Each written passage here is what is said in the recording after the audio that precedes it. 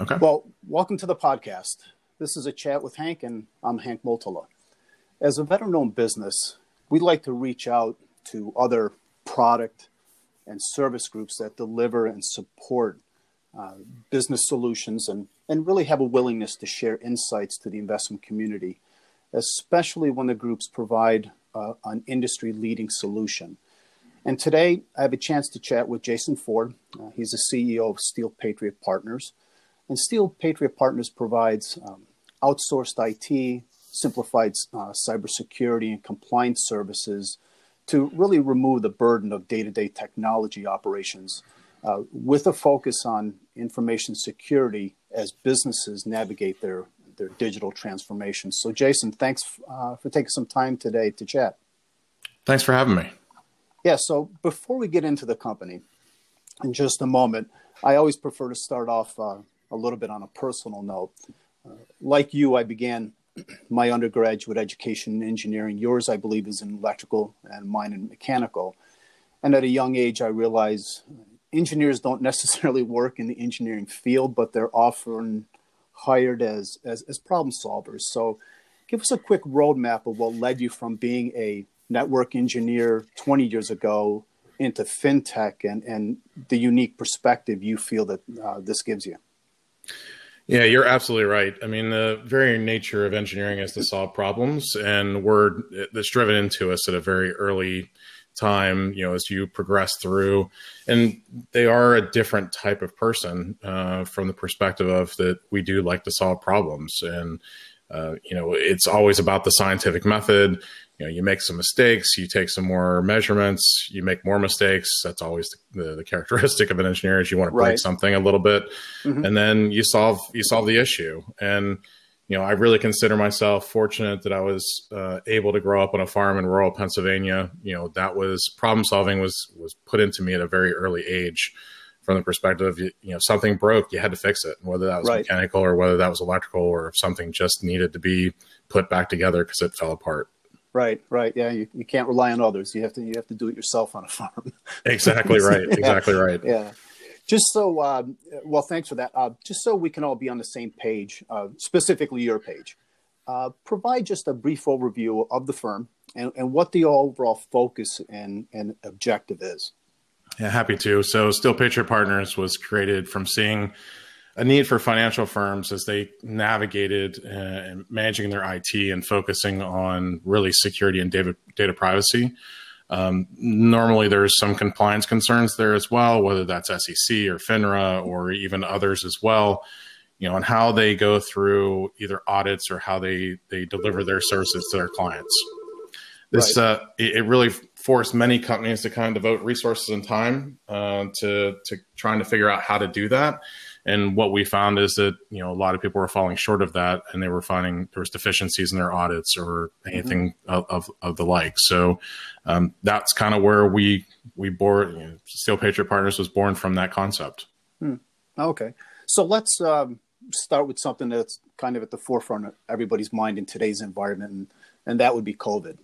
And there's been, there's been a very swift change in how it impacted interpersonal interactions and relationships for about a year now. So where has this impact left Advisor with their clients and partnerships from your perspective? And what do you think will be really the lasting impacts of these changes? Yeah, it was certainly an uncomfortable shift for many because a lot of people in this space were used to doing things very much like they were 20 years ago. And everything was face-to-face, everything was done on paper, everything was done not digitally. So what really forced a lot of advisors to start to look at was how they were delivering their services, how they were finding new clients through client acquisition, how all those things were really leading to how they were doing their business in the first place. And while we won't certainly be at the level we were, February of last year or January of 2020, going forward, I do think that there'll be some hybrid approach, that there'll be some home work from anywhere policy that will be some norm and will level back out. And it certainly won't be where it was in April and May of last year either. Right. And that's this market really is, or this vertical is something that has been resistant to change, and this really forced that change to happen. Yeah. Yeah. So I know one of the reasons that I really want to talk to you outside of just being in our industry is that I know you work in numerous industries such as financial, but you also work in manufacturing, you work in healthcare, you work in consumer products. So how does the work in these other industries benefit those in the financial sector? And conversely, how has your work within the financial services industry helped other industries? And the reason I ask this is, listeners may be primarily in the financial sector, but their clients may be in the other industries and may be facing similar concerns and how to address those issues, issues where you bring a solution. So can you provide some detail on that? Yeah, so the finance sector certainly isn't the heaviest laggard when it comes to adopting technology and really digital transformation, but it's certainly not at the forefront either. Right. And there's certain pieces inside the finance sector. FinTech is obviously a lot more technology savvy, or they're not as risk adverse as other pieces in the financial sector, such as banking, as an example.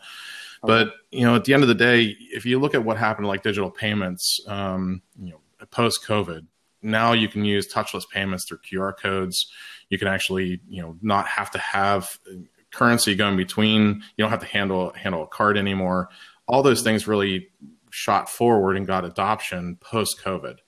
And then, but if you really converse that to like 10 years ago with conferences, everyone had a QR code on their badge. There was a lot of security concerns about that and data privacy concerns because people were walking around with phones and just snapping the QR code. And now they have all your information without you even knowing that they had it.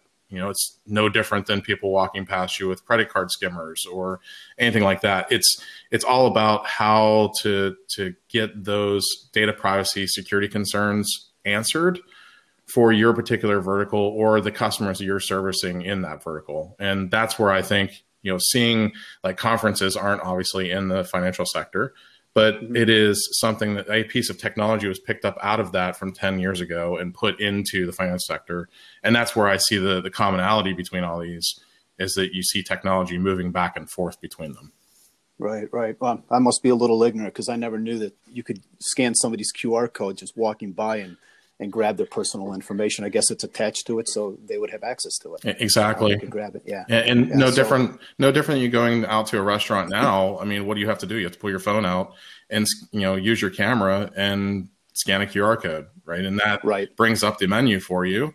It's a piece of data. It's just a URL string, right? So at the end of the day, your personal data, or whether it's a menu, it's just a method to get to that data.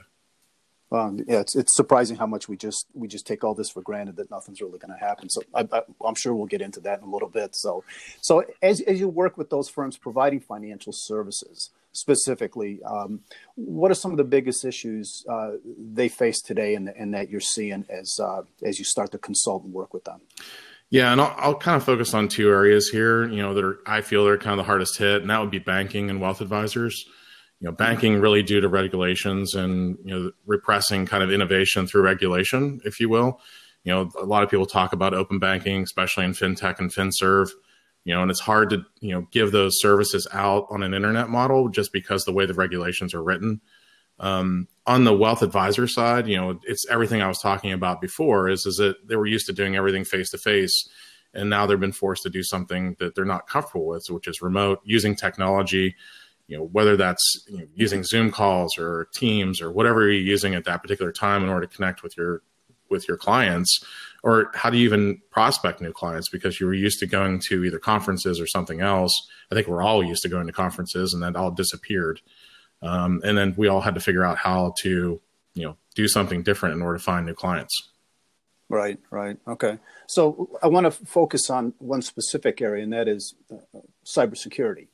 It's a concept that financial services firms, say they want, but what do you see in the advisor market or practice market that is missing or that concerns you about their individual practices? Yeah, the biggest concern, I think, is the misconception that the custodial platform that you're on actually protects all of your data. Really, at the end of the day, the custodial platform, whoever that is, is going to be watching out for themselves, right? You're using their platform. They're housing your transactions, and rightfully so. Everything that you upload into that custodial platform is under their control and their cybersecurity terms. However, we've run into a lot of advisors that are using things like OneDrive, Google Drive, storing stuff on their phone, client documents, because you have to upload them from somewhere, right? And those clients are sending them to you in email. So how are they, no one's looking at their email. No one's looking at where they're storing those documents. So what's going to be the first place that a bad actor is going to try to go after? It's not going to be the custodial platform, because that has a staff of cybersecurity engineers watching it. They're going to go after the weakest link, and that is, the advisor, because they're storing stuff, rightfully so, for their use on these different technologies, but they're not watching them and protecting those as well. Right. Yeah, it's a path of least resistance. Exactly. Exactly right. So, exactly right. Right. So along that same thought, do financial firms struggle with technology in general? And what, if anything, can you share with advisors as they move their business and their relationships to let's call it a digital delivery of their services? Yeah, I mean, financial firms do struggle with technology in general. And I don't know if it's the very nature of just, again, going back to used to doing things face-to-face, or almost being 20 years behind in some cases, or 10 years behind on how they deliver their services. But the biggest piece I can kind of give, piece of advice I can give is do your research, use your gut instinct when you're making some choices. It comes down to this burden for them to try to deliver their services digitally whenever they don't understand the concepts of technology in the first place. Mm-hmm. Right. Okay. All right. So I want to make a little shift here. So I'm, being very familiar with this industry, and I know there's a dreaded word out there that most advisors and practices are not that fond of hearing, and that's, forgive me, I'm going to use vulgarity. It's called audits. So how can advisors really protect themselves and remove the stigma behind the word, and really feel comfortable and secure that audits are no longer, that they don't need to be feared? It comes down to practice, and you have to practice. You have to do dry runs, no differently than you practice in front of people in order to talk, to potential clients, or give a presentation. You just don't go up and wing it and try to figure out, okay, this is going to sound great, because how well does that usually go for you? Usually not well. So it's no different than that. If you go through a self audit, generate some the needed reports, evidence, that kind of thing, you're not going to have to really worry about it. And that's kind of the approach we take with our clients to remove that burden, is to, figure out what they need to do, how they need to do it. And, if the dreaded word audit does come up, which in the case is usually about 10 to 15% of, in particular RIAs are audited every year. It's going to happen at some point in time. It's going to happen to you. Sure. Okay. So there's roughly about, a little bit over 310,000 producing advisors in the U.S. And the size of the firms they work for ranges greatly. You have sole proprietors, multi-partner practices, then you have broker-dealers, RIAs, hybrids, and again, a multitude of different business models ranging from financial planning, retail business, asset management, institutional, and a combination of about all we just mentioned.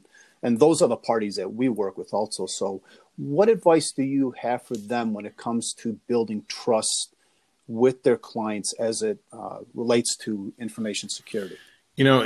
If you're doing stuff to protect your client's data, share that with them, talk about it and put it in your marketing materials, put it out in front, put bells and whistles around it, whatever you need to do to draw attention to it, because you're doing something that is protecting your client at the end of the day.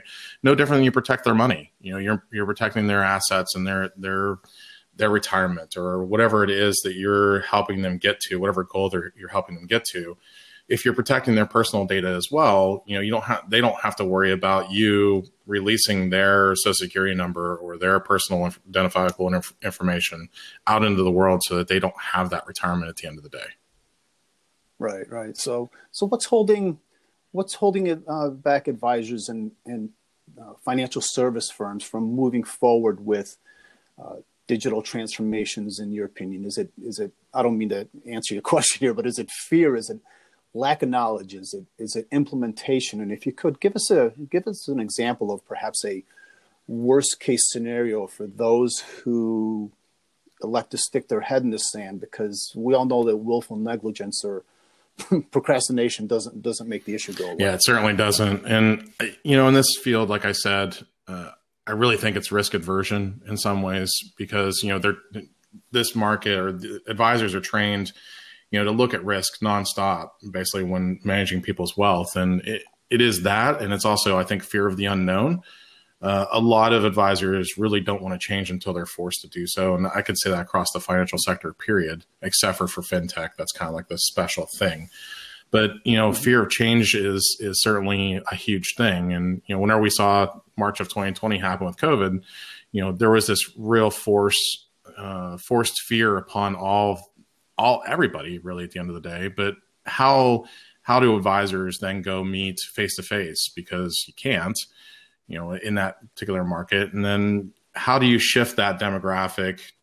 How do you shift that thought in that demographic over to, how do you protect those people? Because the people they're protecting, their wealth they're protecting is an older generation. So who was the most vulnerable was that generation. Right. So, but okay. So I have two questions.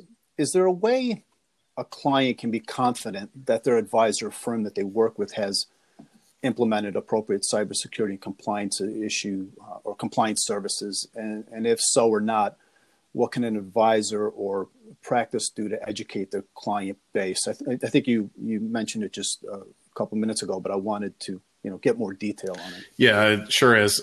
Really, at the end of the day, ask questions of your advisor to provide some sort of evidence that they do what they say that they're doing. It's no different than you asking for referrals or references. And you're going to try to ask certain questions. And the unfortunate part is that most people who are in this, they're actually clients of advisors, aren't going to be looking for that kind of stuff unless they're told to ask for it. And that's really what I can see as being this protection, and the advisor should be able to say, look, I have this from SEC, I have this from FINRA, I'm implementing these cybersecurity things in order to keep your data private. It's no different than, you putting your trust into a bank, if you will. Right.